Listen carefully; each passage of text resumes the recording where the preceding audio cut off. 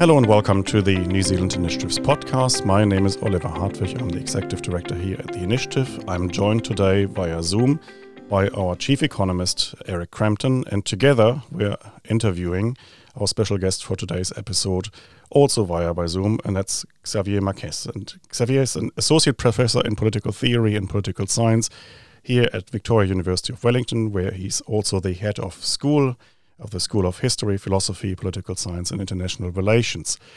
We've invited Professor Marquez onto the podcast because we want to talk about one of his specialties, because he's an expert in dictatorships, in authoritarianism, in non-democratic politics. He's published widely on these matters. And the reason, of course, why this is extremely relevant today is because of Vladimir Putin.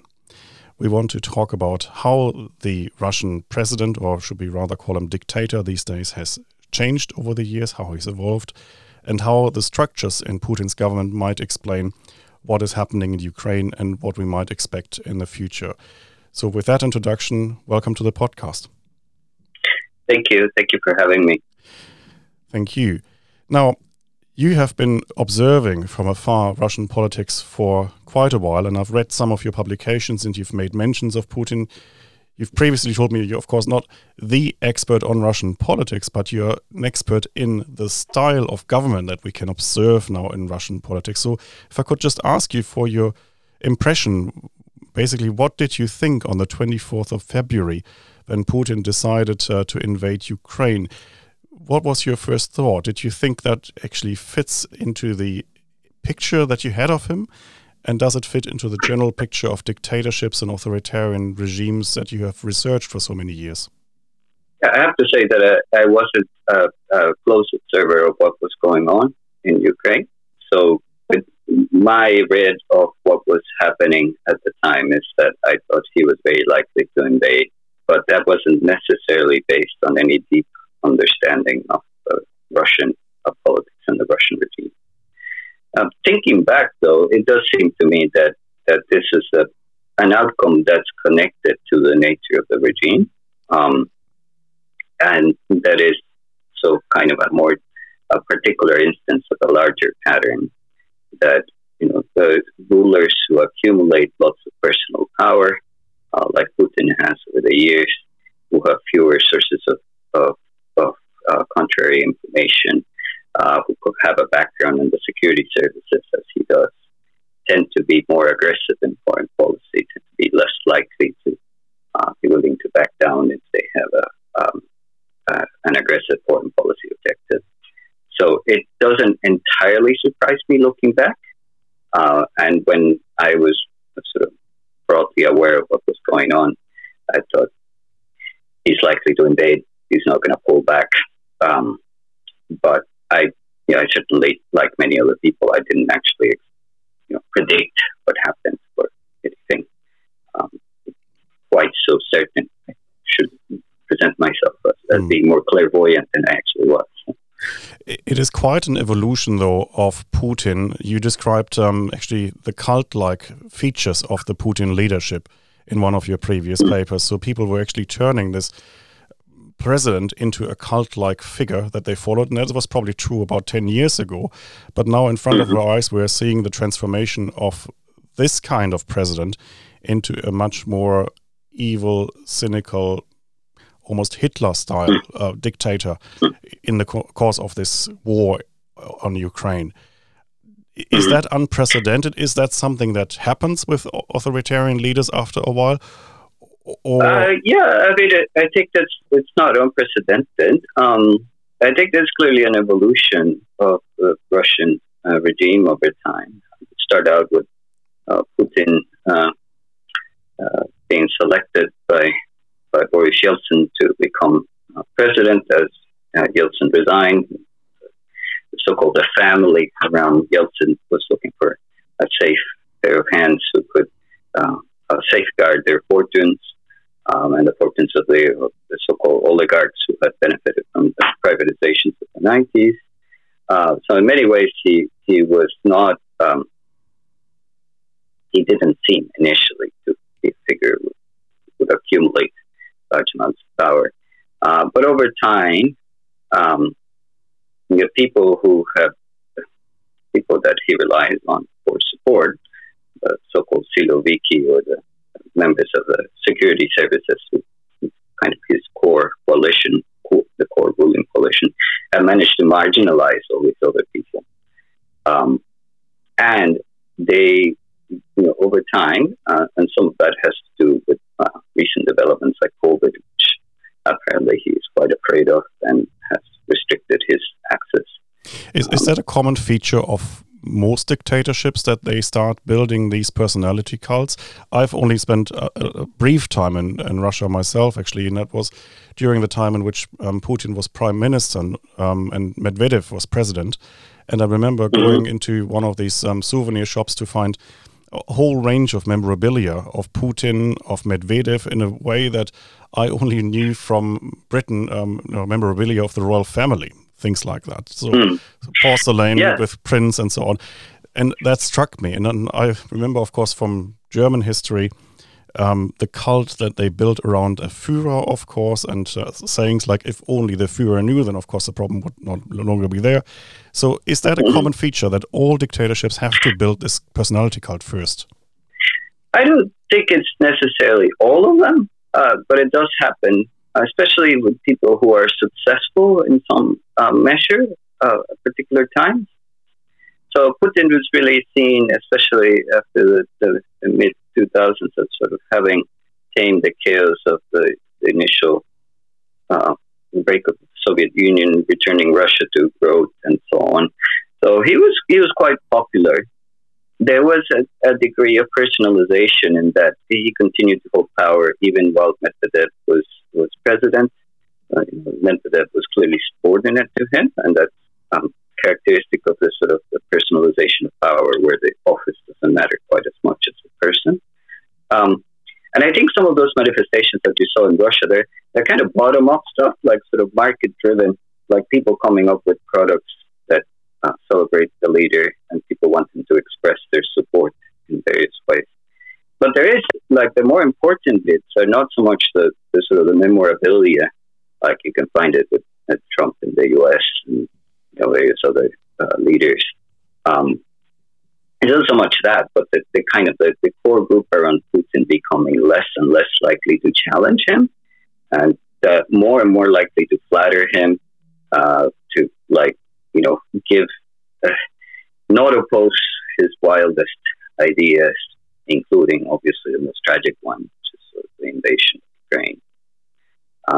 There are stories about how in the mid-2000s, people who were close to Putin started to see that Putin seemed to think that he was the best at everything, that the only opinion that truly mattered was his, like he was an expert at, negotiations about the oil sector or, trade in general, all kinds of other things connected with him in various ways.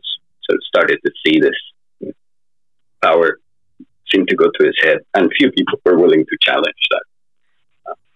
And that's less of a quote in the sort of the Stalin sense. This. I think there's a little bit of that in Russia, but it's clearly not like an attempt like in North Korea, like where there are large bureaucracies invested in promoting Putin's image in this particular way. It's more market-driven in some way. Yeah, that gets to an aspect that kind of interested me. You've written before, and I think that I first encountered you in some of your writings on cult of personality around dictators and a generalized problem that autocrats can have in trying to get true information. So once you've gotten into this spot where everybody sort of has incentive to flatter more, it gets really hard to discern a true signal. I'd love you to explain a little bit more about how all of that works and whether it applies in this kind of case. Yeah, I do. I think it definitely applies in this case, and I think the problem is simply that the more power somebody has to punish you for bringing bad news, the less likely you're going to bring bad news to that person. This is sort of obviously reinforced by perfectly human tendencies to try not to be the messenger, try to be not to be scolded, and so on. Now, in large bureaucratic states, there are usually mechanisms that prevent that sort of thing. Like there are sort of interagency coordination mechanisms, like sort of like intelligence agencies, like produce competing reports and things and so on.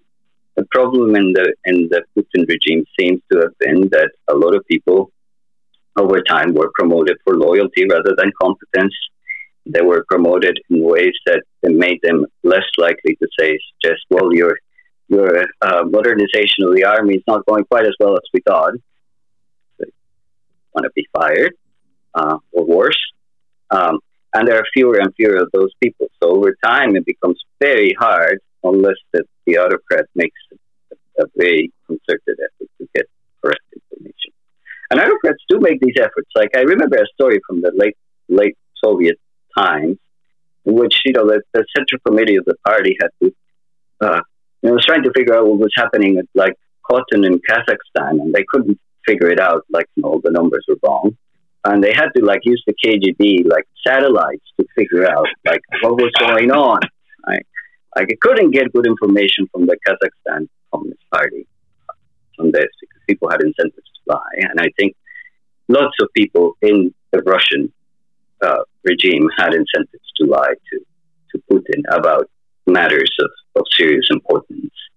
And even if the dictator is trying to claim that this time they really want true advice and they really want to find out what's actually going on, like how do you discern whether that's just another loyalty test, right?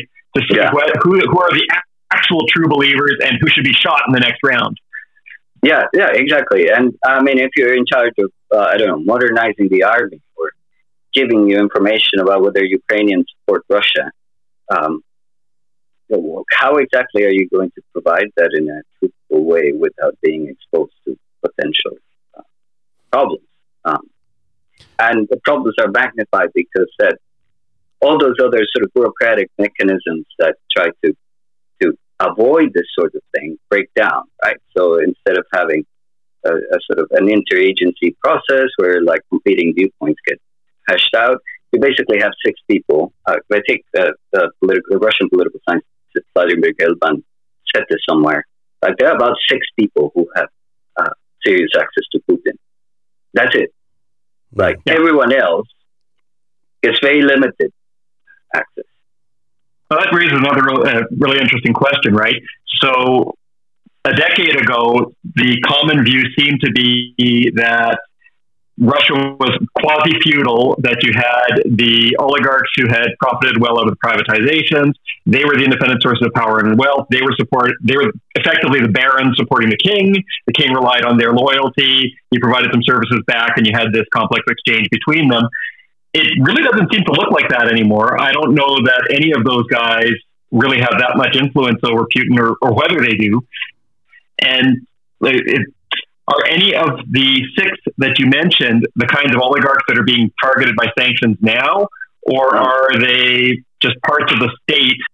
And should we be optimistic that sanctions on the oligarchs are going to do anything, given how the state there and Putin's support seems to be structured? I don't think so, honestly. I mean, it's hard to tell for sure. Like, the structure of the Russian state is highly opaque. But from my understanding, which is again I'm not a specialist, rely on writings of various other people. But from my understanding, most of the oligarchs are no longer powerful. They don't really have they depend on Putin much more than Putin depends on them. So sanctioning them is unlikely to lead to a great deal of turmoil for the regime. People who support, who are the key people in Putin's coalition, they are people who have their money in Russia more than they have their money outside. The so-called Siloviki, or the people with a background in the security services. And some of these people are probably very rich as well, but they're not as easily targeted by these sanctions. So once a system degenerates as much as Russia has, the results can be catastrophic, as we can see now, not just for Ukraine, obviously, as the victim of Russia's or Putin's attack, but actually for Russia itself. because the country is now completely cut off from the world. It will probably become some sort of North Korea if it continues like that. So impoverished, cut off from international trade, commerce, and absolutely isolated. And is there any chance then for a system that was built on these authoritarian structures with this little interaction actually between the leader, the autocrat, and the people around him to reform? Or can such a system only then completely fail, fall apart, and be swept away by something completely different? Well, nothing's ever certain in politics, so I don't want to. But political science of personalistic rule is not very hopeful. So among the regimes, among the different kinds of political regimes, personalistic power tends to break down through external forces, some of which include defeat in war. So defeat in war tends to be extremely bad for autocrats of this kind. But it typically the process is messy, and people get hurt. And I think one of the questions here is about sort of what might actually make a difference. Eric was talking about sanctions and so on. I think some of the sanctions that do make a difference are things that degrade the performance of the Russian army, and that eventually translates into all kinds of pressures on the regime. If we're now looking a little bit away from Russia into China, I believe the fall of the Berlin Wall was nowhere analyzed as much as in Beijing, for the obvious fear that China might actually see a repeat of the events in East Germany in its own country. And that fear probably was also sparked by the Tiananmen protest, which happened in the same year that the Berlin Wall fell. Now, if you put yourself into the position of the Chinese leadership today, they will be watching the developments in Moscow with the same eager interest that they followed the developments around the fall of the Berlin Wall. So if Xi wanted to draw any conclusions then from Putin's strategic blunders and from his mistakes that he's made in this war, what would these lessons most likely be? I don't know what lessons they're planning to draw. I mean, there's probably a lot of thinking about Taiwan right now in China. So thinking about what happens when you invade. There's probably a lot of thinking about trying to move to a system that's more independent of the West. But what I meant was actually something slightly different. I meant if it's now becoming so obvious that because of his isolation, Putin probably didn't get the advice he needed. He made a massive strategic mistake, a blunder, and that will probably lead to his demise, whether it's immediate or in the next couple of years. If you're another authoritarian regime like China watching this from outside, wouldn't you be alarmed and actually try to avoid a repeat of that? Oh, yeah. I'm sure they are trying to avoid any kind of simply looking at it and trying to avoid any mistakes. I think the incentives, like if we see, there's a sense among China watchers that there's a process of personalization happening in the Chinese regime as well. I don't think it's quite as striking as the one in Russia, although in some ways it's there's more of it in some aspects. It's more of an idealization of the Xi Jinping, and there's more of a sort of media campaigns that target him and so on. But there's probably less of the sort of the strong pathologies of the Putin regime. I mean, I'm going out on a limb here, but I do think that the Chinese regime still has better information about what's going on in its own army and various other things. Partly because, unlike the Putin regime, the Chinese regime still depends strongly on the Communist Party of China, which has a huge amount of institutional capital and various bodies that actually, still produce information that is relevant to the leadership, and various other structures that prevent some of the worst pathologies of personal rule. Like, I don't think it's out of the question that Xi Jinping will make a big blunder too, but I think it's probably less likely in some ways, partly because of the Communist Party. I have one other question, if I might. You've written before in Autocracy's dilemmas around censorship and suppression of the press and how much of that should be allowed. I've been surprised in watching on Twitter feeds, and you can never quite tell what's true and what's misinformation on Twitter feeds, but lots of reports from people in Ukraine who have seemed surprised that friends and relatives in Russia are surprised by their reports of what's going on in Ukraine and refusing to believe it. Now, I completely understand that Russian media would be saying that, okay, well, the Ukrainians are Nazis and we're liberating Donbass and we're stopping these far-right people. I would have thought that generations under communist rule, followed by a short interval of a little bit more freedom, then Putin again, I would have thought there would be more skepticism around official media reports in Russia. I'm curious how that's not being discounted, or seemingly not being discounted from at least those Twitter reports, and what can break those kinds of equilibria. Is it things like the apparent mass resignations of at least some Russian news broadcasters saying we no longer repeat their lies, or is it other things coming through that would start breaking those equilibria? Yeah, I suspect that the anecdotes that we see on Twitter about Russian families refusing to believe, they're very, very rare in the grand scheme of things. Like, we probably don't see a lot of the anecdotes where Russian families actually do refuse to believe, don't refuse to believe, but actually, I actually have some Russian friends who like have relatives in Ukraine, and that doesn't seem to be generally the case. And in some instances, it won't be possible. Like, if they see, family member got killed or captured, that is a hard fact that people will not be able to ignore. So I do suspect that the stuff we see on Twitter is shared because it's striking, right? Why would the family refuse to believe what their other family member is telling them? And that's just kind of weird. And it probably is weird. My guess is that most families actually do believe what their family members tell them, much more so than they believe whatever is on the media. Like, if a family member in Ukraine is telling them, we're being shelled, most of the time they're not going to disbelieve that. That leads me to the question, what we in the West can do to influence the behavior of the Russian leadership, or what we can do to help inform the Russian public. It's hard to tell. I'm sorry, I don't have a good answer to that. But some of that information filters back through families of the people who are at war, through those connections between Ukrainians and Russians. I mean, there's a lot of cross-border connections.